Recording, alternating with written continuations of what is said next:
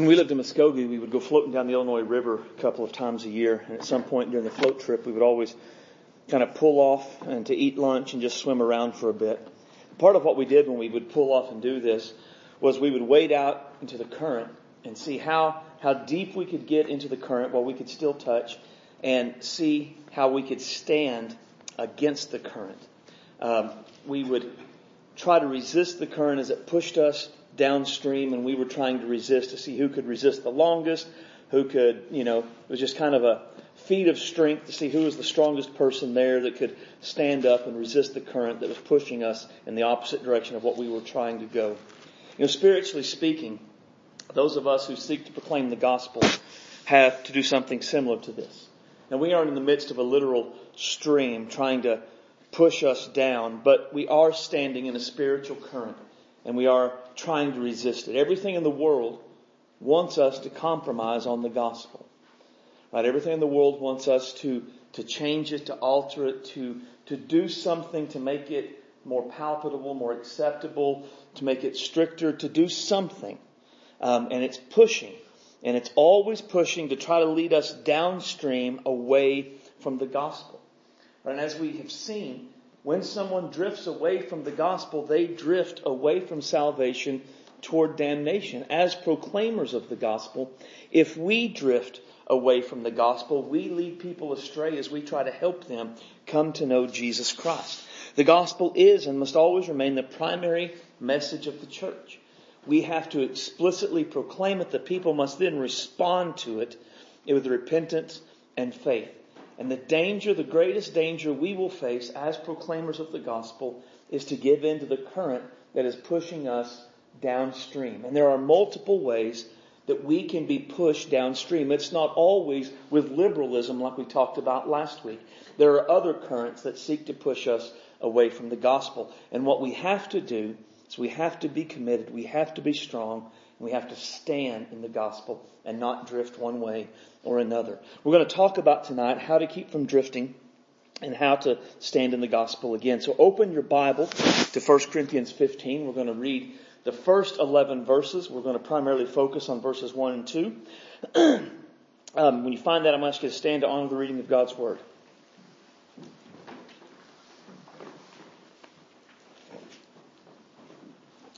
1 Corinthians 15, verses 1 through 11. Moreover, brethren, I declare unto you the gospel which I preached unto you, which you have received and wherein you stand, by which also you are saved, if you keep in memory that which I preached unto you, unless you have believed in vain. For I delivered unto you first of all that which I also received, how that Christ died for our sins according to the Scriptures, that he was buried, and that he rose again on the third day according to the Scriptures, that he was seen of Cephas and of the 12, and after that he was seen of above 500 brethren at once, of whom the greater part remain unto this present, but some are fallen asleep. After that he was seen of James, and of all the apostles, and last of all he was seen of me also, as one born at a due time. For I am the least of all the apostles, that am not meet to be called an apostle, because I persecuted the church of God. But by the grace of God I am what I am, and his grace which was bestowed upon me was not in vain. But I labored more abundantly than they all, yet not I, the grace of God which was with me. Therefore, whether it were I or they, so we preach, and so ye believe. The title of the message tonight is Standing in the Gospel. Let's pray. Father, we love you tonight. You are great and awesome. You are worthy of our praise and worthy of our devotion. And Lord, we do need your strength and your wisdom as we seek to stand in the gospel and not give in to the currents of the culture that would seek to push us away. Help us, Lord, as we study tonight or what we look at, to take it to heart. And Lord, to take your word seriously, to let it sink into the good places of our heart, that it would bear good fruit. Help us to be bold and faithful proclaimers of the gospel. Give us opportunities to share Jesus throughout our lives and throughout our weeks. And Lord, let us see people turn to Christ in repentance and faith. And Lord, just to know the blessing and the goodness of getting to help someone come to know Christ. Fill me tonight with your Spirit and give me clarity of thought and clarity of speech. Help me to speak your words and your ways for your glory. We ask in Jesus' name and for his sake. Amen. You may be seated. Right, so just a reminder of the progression of the gospel as it came to Corinthians in verses 1 and 2. Paul had preached the gospel to them. When Paul arrived at Corinth, he determined to know nothing among them save Christ and him crucified. They had received the gospel. After Paul preached about Jesus, they had intentionally received the gospel by repenting of their sins and believing in Jesus. They were saved through the gospel. The gospel is necessary at every stage of our salvation. The gospel is and will always be of primary importance. Then they were standing in the gospel. Right? While they were being tempted and there were philosophies coming in that were trying to push them away, streams that were trying to push them with it, they had not yet given into it and they were still standing in the gospel. Now Paul says in verse 2, they're saved by the gospel if they keep in memory what he had preached to them. In other words, they were saved by the gospel if they continued to believe the gospel unto the end. Very similar to what Jesus said when he declared that those who are faithful to the end will be saved, but those who don't will not. Right? A person who does not believe the gospel is not saved. I mean, this doesn't matter if at one point in their life they made a profession of faith in Jesus Christ, but now they no longer believe the gospel, they are not saved. A person must believe the gospel in order to be saved. That's why we, as proclaimers of the gospel, we have to tell people you've got to stand in the gospel. But at the same time, we have to stand in the gospel. Right? We know that if people drift from the gospel, they drift from salvation to damnation. We know that if we drift in the gospel, that we lead people astray. So our key truth is we must stand in the gospel to faithfully proclaim the gospel. Right? I cannot preach a gospel I do not believe. If I am going to faithfully proclaim the gospel, I must stand in the gospel. And we've talked about last week, there are multiple ways that we have to stand in the gospel, resist the currents. One, we talked about last week, was we have to refuse to take away from the gospel. Right? We have to reject liberalism that wants to minimize certain doctrines or do away with them altogether. Another way we stand in the gospel is that we refuse to add to the gospel. Right? Refuse to add to the gospel. This is legalism. Legalism adds to the gospel where liberalism takes away from the gospel. Now, as Free Will Baptists have always been a very conservative denomination. Always have been. To the best I can see for the foreseeable future, we always will be. Now, as such, Free Will Baptists have spent a great deal of time through the years fighting against theological liberalism. They have defended against it, they've preached against it, they've written articles against it, and they have done what they can to stand in the gospel and not give in to the current of liberalism. However, what we have not spent a great deal of time defending against is legalism. Right? We have not given forth the effort to push back against that we have toward liberalism. The reasoning seems to be we don't see legalism as being as dangerous as liberalism. However, I contend it is every bit as deadly, every bit as wrong, and leads people astray every bit as surely as liberalism does. Right, so if we're going to make a statement like that, we've got to know what legalism is. Legalism is when people seek to earn or secure righteousness in God's sight through good works. Right? Legalists, people who are legalistic, believe they earn or they maintain their salvation through their good works. In other words, for a legalist, they believe they can earn God's favor or that they in some way merit God's favor or God's approval by performing their good works. A legalist may believe, and there's a lot of variations with it. A legalist may believe that you're saved by grace alone, through faith alone, in Christ alone, but you stay saved through your good works. Some may believe that you're saved by grace alone, through faith alone, in Christ alone, plus your good works.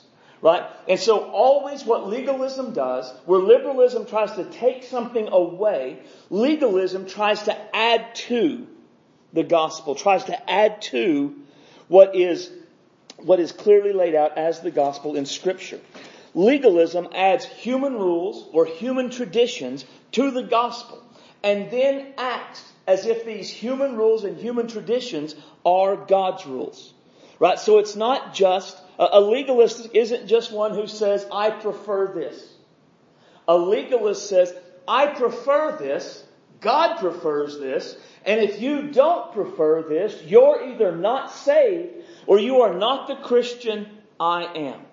Right? Legalists take their rules, their traditions, and they elevate them to at least the level of Scripture, in some cases over Scripture. Let me show you this from the Bible. Turn to Mark chapter 7. And I didn't write the page number down, so I don't know what page it is.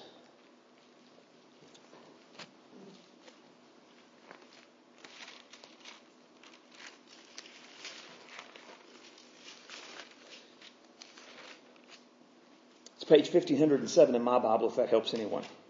Now, notice what's going on. Here's what happens. Then came together unto Jesus the Pharisees and certain of the scribes which came from Jerusalem. When they saw some of his disciples eat bread with defiled, that is to say, with unwashed hands, they found fault. For the Pharisees and all the Jews, except they wash their hands oft, do not eat, holding the tradition of the elders. And when they had come from the market, except they wash, they eat not, and many other things there be, which they have received to hold, such as the washing of cups and pots and brazen vessels and of tables. And then the Pharisees and the scribes asked him, Why walk not thy disciples according to the traditions of the elders, but eat bread with unwashed hands? Now the word legalism is never found in Scripture, but the principle is found all throughout Scripture and is often warned against. This passage is a case in point. Pharisees were the epitome of legalists. They were very legalistic. They were very self-righteous. The Pharisees believed that in order for anyone to be a good Jew, devoted to Yahweh, you had to be just like them. And in our text, what they are is they are upset with the disciples because they had violated one of the traditions that was handed down from the elders. Now, this particular tradition said you don't eat without first washing your hands, particularly if you've been at the market.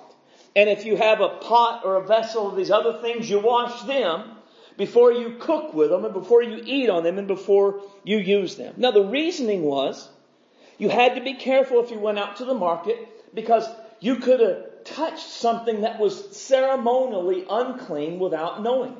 One unclean person could have touched this pew, and then I come along and I touch the pew, and now I'm unclean because I've touched what they've touched. And so you wash your hands so you don't get their cooties on you and you don't eat it and take it into yourself. All in all, my mom taught me the very same thing. My mom taught me, wash your hands before you eat. If you go to Walmart and you handle the cart and the stuff there, you wash your hands before you stick your hands in your mouth. If you buy silverware or plates at Walmart, you wash them before you eat off of them because of the germs and things that could be there. Now, however, what they had done was that they had placed such an emphasis on this, they considered not washing your hands, not washing the pots and things, to be sin. If you didn't wash your hands before you ate, you had sinned against God. We see this in verse 2. It says that they found fault with the disciples. And the idea of finding fault is that they saw this as a reason the disciples were not law-abiding Jews. Right? They used this as a reason to condemn the disciples as not being faithful to God. Now the problem with this is that washing your hands before you ate wasn't actually God's law. It was a part of oral tradition. Now oral tradition was important.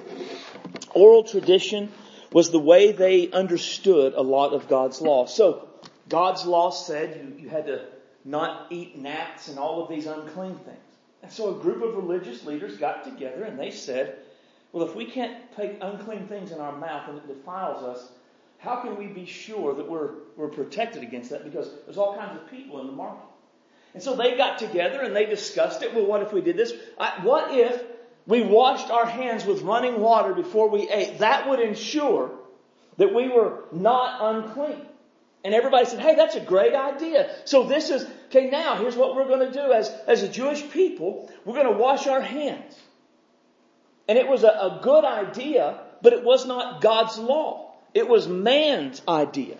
It was a tradition. It had been passed down from generation to generation.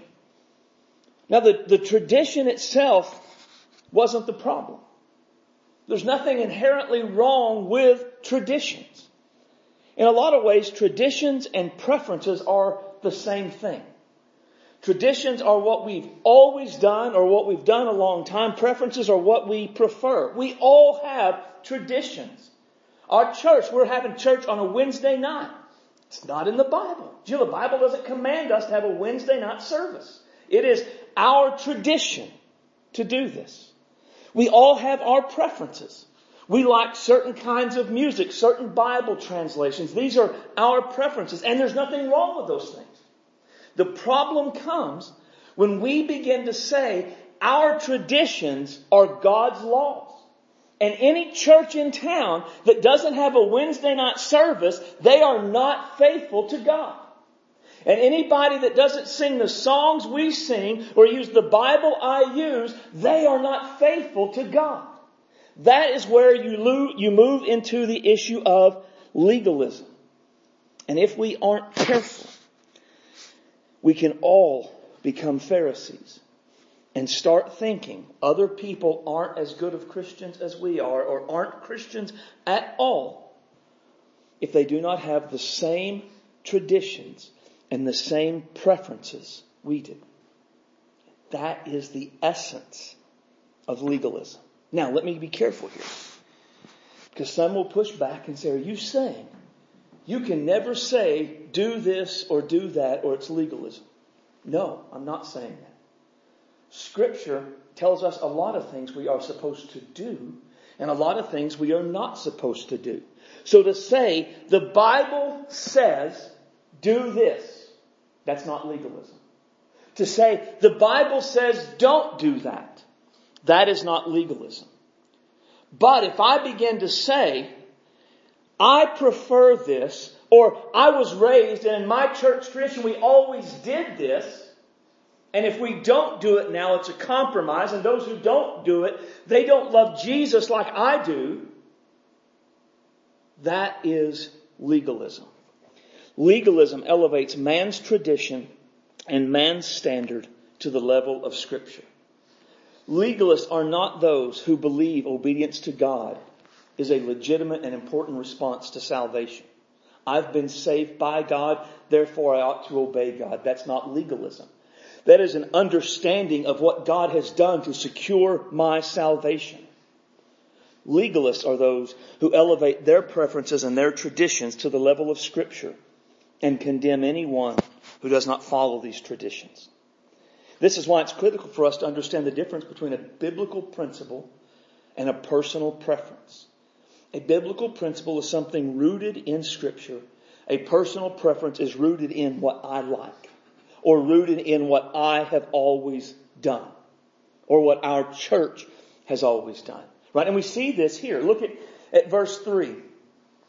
At the end, they refer to this as the tradition of the elders. In verse 5, they refer to it as the tradition of the elders. The New Living Translation refers to them as age-old traditions. And the idea is these were things they had done for a very, very long time. And what they said is, we have done these for a very, very long time. It's like it's just God Himself has given them to us. And to not do what we've always done, that's compromise, that's sin, and that's wrong. The warning to us is just because we've done something a certain way, even if we've done it for a very long time, that doesn't make it biblical. No, that doesn't make it unbiblical. It just doesn't mean, or it just means it's not the same as Scripture. We can't confuse what we've always done, or what we've done for a long time, or what we really like, or what makes us feel good, with a biblical command. Legalism turns us into Pharisees who thinks in order for someone to be a Christian or to be a good Christian, they have to believe and act and dress and talk and do everything just like we do. And liberalism pushes us away from Jesus just as surely as liberalism does. legalism is drifting from the gospel just as surely as liberalism is. This is why we must stand in the gospel, to be faithful with the gospel and refuse to add to the gospel. Now, in order to do this, we have to understand the appeal of legalism, because there is an appeal. Despite the fact legalism is a form of drifting from the gospel, there is an appeal. There is an appeal from the preacher's standpoint, and there is an appeal from the people's standpoint. Legalism reduces Christianity to a list of do's and don'ts. Do this, don't do that. Do this, don't do that. And as long as you do your do's and you don't do your don'ts, you are good with God. You are right in the center of His will. Everything is as it should be. Now here's the attraction. From a preacher's standpoint, the biblical preaching, it's meant to be more than just transfer of information. I've studied and learned something. I pass it on to you. You know more than when you came. It's meant to change our lives. The Bible is given to change our lives. So we should be different because of what we learn. But if we're into legalism, if I'm into legalism, and I've reduced it down to a series of do's and don'ts, and I preach do this and don't do that, and then you all go out there and you do this or you don't do that, I'm going to feel pretty good about myself. You're doing all the things I say you ought to do. You're not doing any of the things I say you ought not do. Obviously, I'm a very effective preacher because everybody's doing their do's and nobody's doing their don'ts. Huzzah for me.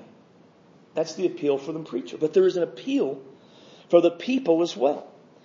One of the main reasons, one of the main ways legalism appeals to people is because it feeds our pride and our self-righteousness. I mean, the gospel is we are saved by grace alone, through faith alone, in Christ alone. We don't add to or take away from that. Jesus saved us. God planned it. Jesus secured it. The Holy Spirit revealed it. The Holy Spirit changed us and drew us. All we did was essentially say, yes, Lord. And that's humbling.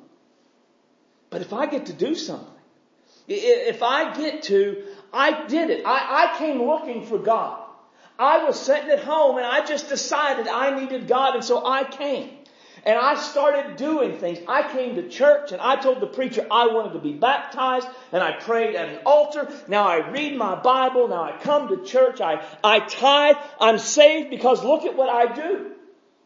It's me. Look how great I am. And that's what legalism does. When you reduce Christianity to a list of do's and don'ts, you can end your day and you can look at all the do's you've done and you can say, gosh, I'm awesome. We can pray like the Pharisee in Luke 17. Lord, I thank you. I'm not as other men. I mean, I give a tithe of all that I possess. I'm not an extortioner. I'm not like these guys over here. Wow. I thank you how great I am. And that's what legalism does. It fuels that. And the reality is, all of us, as people, we are naturally proud. We are naturally self-righteous. And so legalism, it feeds the part of ourselves we may not like to talk about, but is there. And it makes us feel good. Legalism also appeals to us because it allows us to keep low standards of spiritual living. Right? Because here's what legalism does. With legalism, I can compare myself to others. So, Red does a lot more of his do's than I do. And he's a whole lot better at his don'ts than I am, but I'm better than Scott. I do more do's than Scott, and I do more don'ts than Scott. I don't do as many. I do my don'ts and Scott doesn't. Therefore, I may not be as good as Red, but I'm better than Scott. So, I'm okay. Now, here's why that's a big issue. Because in the Bible, it's not about comparison, is it? It's about me dealing with Jesus. What does Jesus want me to do? Think about when Jesus was risen. And Jesus told Peter, hey, the day is going to come And you're going to have to go and do things you don't want to do. And you're going to take you by the hand and stretch you out. And Peter says, what about John? And Jesus said, don't worry about John. You follow me. See, that's Christianity. That's discipleship. I follow Jesus. And I follow Jesus whether Red does or not. And I follow Jesus whether Red's better at following Jesus than I am. I don't look at other people and compare myself to them. I look to Jesus and say, am I doing all the things Jesus wants me to do? Well, that's hard. That requires a lot from me. But legalism allows me to say, better, not as good, so I should probably try harder here. And as long as I can find somebody I'm better than, well, I can keep my standards way down low. And another appeal to legalism is we don't have to put forth any effort. Which sounds strange considering it's all about what we do, but think about it like this. All that matters in legalism is doing the do's, not doing the don'ts. So, if one of the do's is read my Bible, all I have to do is read my Bible. Now, how many of us know that we can read chapters of the Bible in 2 or 3 minutes if we just kind of skim? Right? We're not meditating on it. We're not letting it sink into our hearts. We're not doing anything to change. All we're doing is just skimming the words. And then when I finish my chapters, I check my box. And then I'm going to pray. So I've got my prayer list and bless them and help them and guide there and do that. And I'm not thinking, I'm not putting forth any effort. I check my box. Well, then I come to church. And I sing the songs. Because, we sing, I know the songs. So I don't have to really engage in what the words are saying or what they mean because I know them. And then the preacher preaches. And I don't have to really listen and pay attention because I'm just here. All that matters is that I'm here. And I end up like what Jesus talks about in verse 6. Well, hath Isaiah prophesied of you hypocrites, as it is written, these people draw near to me or honor me with their lips, but their heart is far from me. Right? And legalism enables me not to put forth any effort. But discipleship, that's different, right? If I'm going to read the Bible to grow, to be challenged, to be changed, to have my mind renewed and my life transformed, that takes effort. It takes a slower time of reading. It takes the willingness maybe to write some things down, to ask myself, what am I doing wrong in light of what this says? It takes effort in praying. It takes effort in church. It takes effort in all we do. And legalism frees me from all of that. So there is an appeal. I can say and I can do all the right things. But deep down, my heart is still far from God. Because legalism is a drift from the gospel. Legalism will never draw us close to Jesus. This is why we must stand in the gospel, to be faithful with the gospel and refuse to add to the gospel. So as disciples and as proclaimers, we must understand the appeal of the gospel, or of legalism. Secondly, we have to understand the danger of legalism. One of the many reasons people do not take legalism as seriously as liberalism is they just don't see the danger.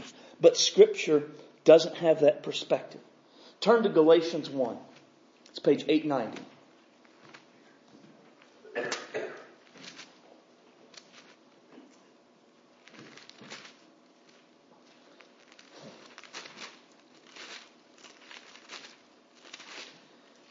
Galatians 1, verses 6 through 9, we have looked at already in this series.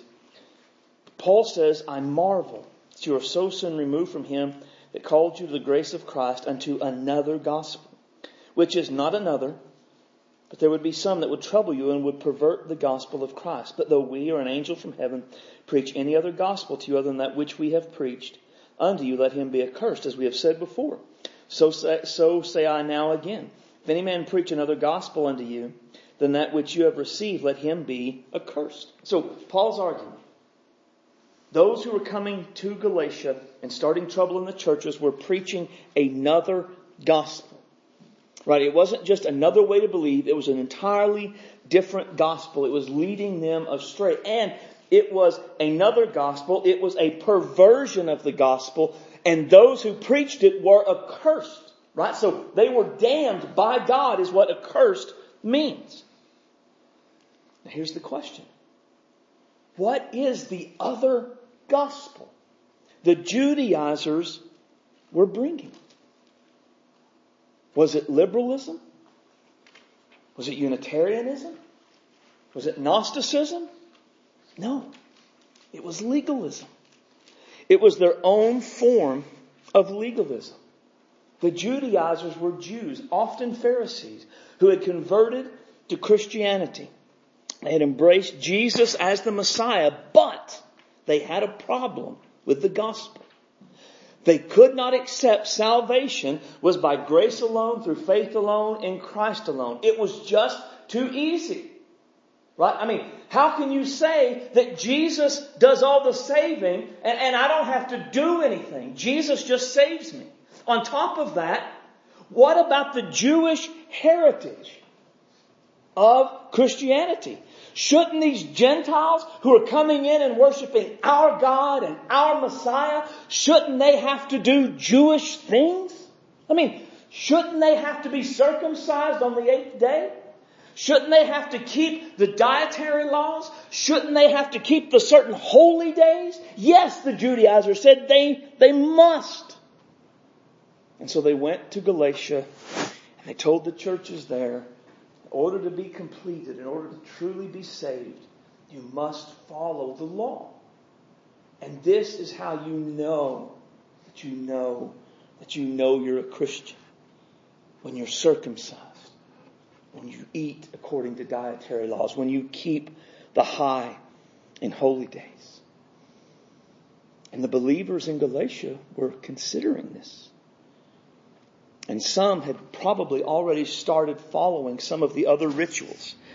The big one was circumcision. That was the sign they were the men of God. And so Paul writes the book of Galatians to deal with the Judaizers' legalism and urge the Galatian Christians to stand fast in the gospel. There is a whole book of the Bible dedicated to fighting against legalism. Because Paul knew legalism was just as deadly, just as much of a drift from the gospel, just as damning as liberalism was. We cannot take away from the gospel and it be the gospel. But neither can we add to the gospel and it be the gospel. Speaking on liberalism and legalism, Pastor Tim Keller said, here's a test. If you think one of these errors is much more dangerous than the other, you are probably partially accepting of the one you fear less. So if we hear this and we think legalism is so much more dangerous than liberalism, so much better to err on the side of being kind and gentle, we think that because we're already drifting into liberalism. But at the same time, if we hear this and say, oh, I see what you're saying, but surely liberalism is worse. Surely taking away is more dangerous. The reason we think that is because we are already drifting into legalism. They are equally damning, equally dangerous. Let me prove this to you.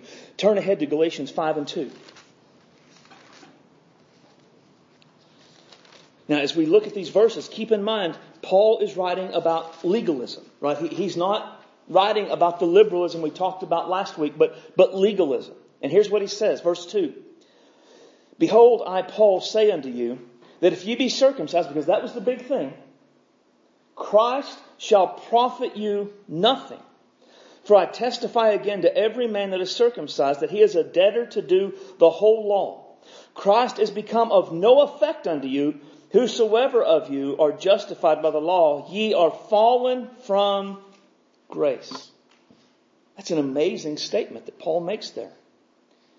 He tells them if they become circumcised in order to be saved or to stay saved or to complete their salvation, they will be obligated to keep the whole law.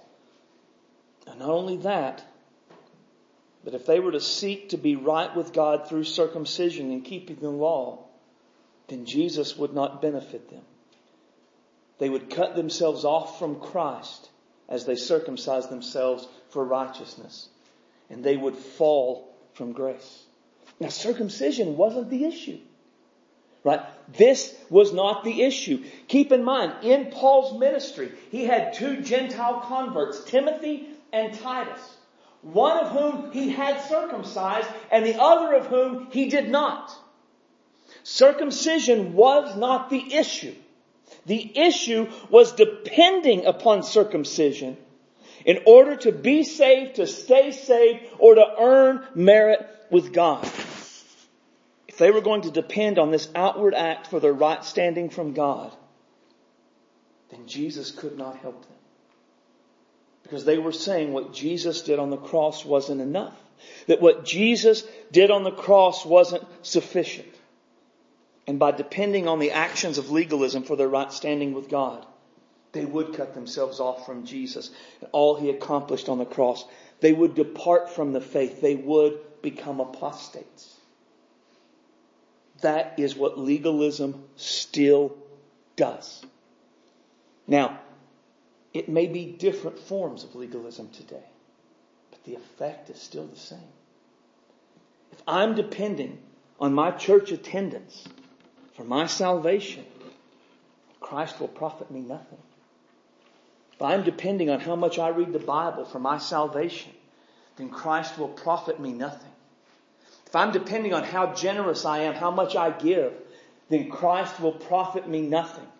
My good deeds, if I'm saying that's my merit, I deserve salvation because of this, then Christ profits me nothing. I am cutting myself off and I am departing from the faith. Just as surely as if I say Jesus really didn't rise from the dead. It is just as damning as that. We must stand in the gospel to be faithful with the gospel. We must refuse to add to the gospel. This requires us to understand the danger of legalism. And then just stand in the gospel. Look at what Paul says in chapter 5 and verse 1. Stand fast, therefore, in the liberty wherewith Christ hath made us free. And be not entangled again with the yoke of bondage. Now this is powerful. We don't have time to get into everything I want to with this. But what he's saying, when Paul came to Galatia, they were enslaved. They were enslaved to sin. They were enslaved to Satan. They were enslaved to their idolatry. And then he preached Christ and Him crucified. They repented. They believed, and Jesus set them free. And what their need was at this time was to stand fast in the freedom the gospel brought to them and not be entangled again in the yoke of bondage. What is the yoke of bondage? Legalism. They are going to trade one kind of bondage, the sin and to Satan, for another kind of bondage, to that of legalism. And in Paul's mind, this is not a good trade. In Paul's mind, it is just as bad over here with legalism as it was over here with sin. It is not deliverance. It is not progressing. It is the opposite. Slavery, legalism is slavery to the law for them. For us, it is slavery to our traditions, slavery to our preferences. Slavery to what we have been taught is what perfects us and makes us right as Christians. Jesus has set us free from slavery to sin. That's a part of the gospel. And if we're not careful, we go from being slaves to sin to being slaves to legalism. And one kind of slavery is not better than the other. They are both miserable, life-altering, life-stealing, soul-crushing. Now, the legalistic slavery we submit ourselves to isn't exactly the same of what the Judaizers were promoting. Instead of submitting to circumcision and Jewish customs, we submit ourselves to religious rules and cultural traditions. While the form of legalism is different, the essence and the effects are the same. It does exactly the same thing. Legalism of our day cuts people off from Christ every bit as much as the legalism of the Judaizers. As proclaimers of the gospel, the danger for us is not only in that we slip into legalism, but we then deliver that onto others and we put that yoke upon them. That we try to help them out of slavery to sin only to make them slaves to our form of legalism. We cannot do this. Jesus did not come for us to reduce being His disciple to a list of do's and don'ts. He came, really, if you think about it, to change us, to transform us. Jesus doesn't want us to look different or act different. Jesus wants us to be different. Right? He doesn't want it to be something that we're pretending to do. He wants it to be something that we really are. And we are not changed in this way by legalistically conforming to do's and don'ts. And this is hard. Standing in the gospel means we have to say, I want my heart changed. I want my mind renewed, my life transformed. But it means that as we proclaim it to others, we give them space for Jesus to do that in them. Now we might say, hey, it would be good to read your Bible. You should come to church. But not read your Bible to be saved. Read your Bible so God will love you. Come to church to be a good Christian. That's legalism. And it is far more difficult to be transformed than it is to be legalistic. Think about it this way. We're nearly out of time. Is it easier to stop watching R-rated movies, to stop drinking alcohol, to stop going to dances, to stop smoking cigarettes? Or is it easier to stop being envious of someone? Is it easier not to murder or not to hate? Is it easier to not commit adultery or to not lust in your heart? Is it easier to stop harboring bitterness towards someone or not just punch someone in the head? Is it easier not to cuss in public, or is it easier to turn from selfishness and put others ahead of ourselves? The do's and the don'ts are always easier.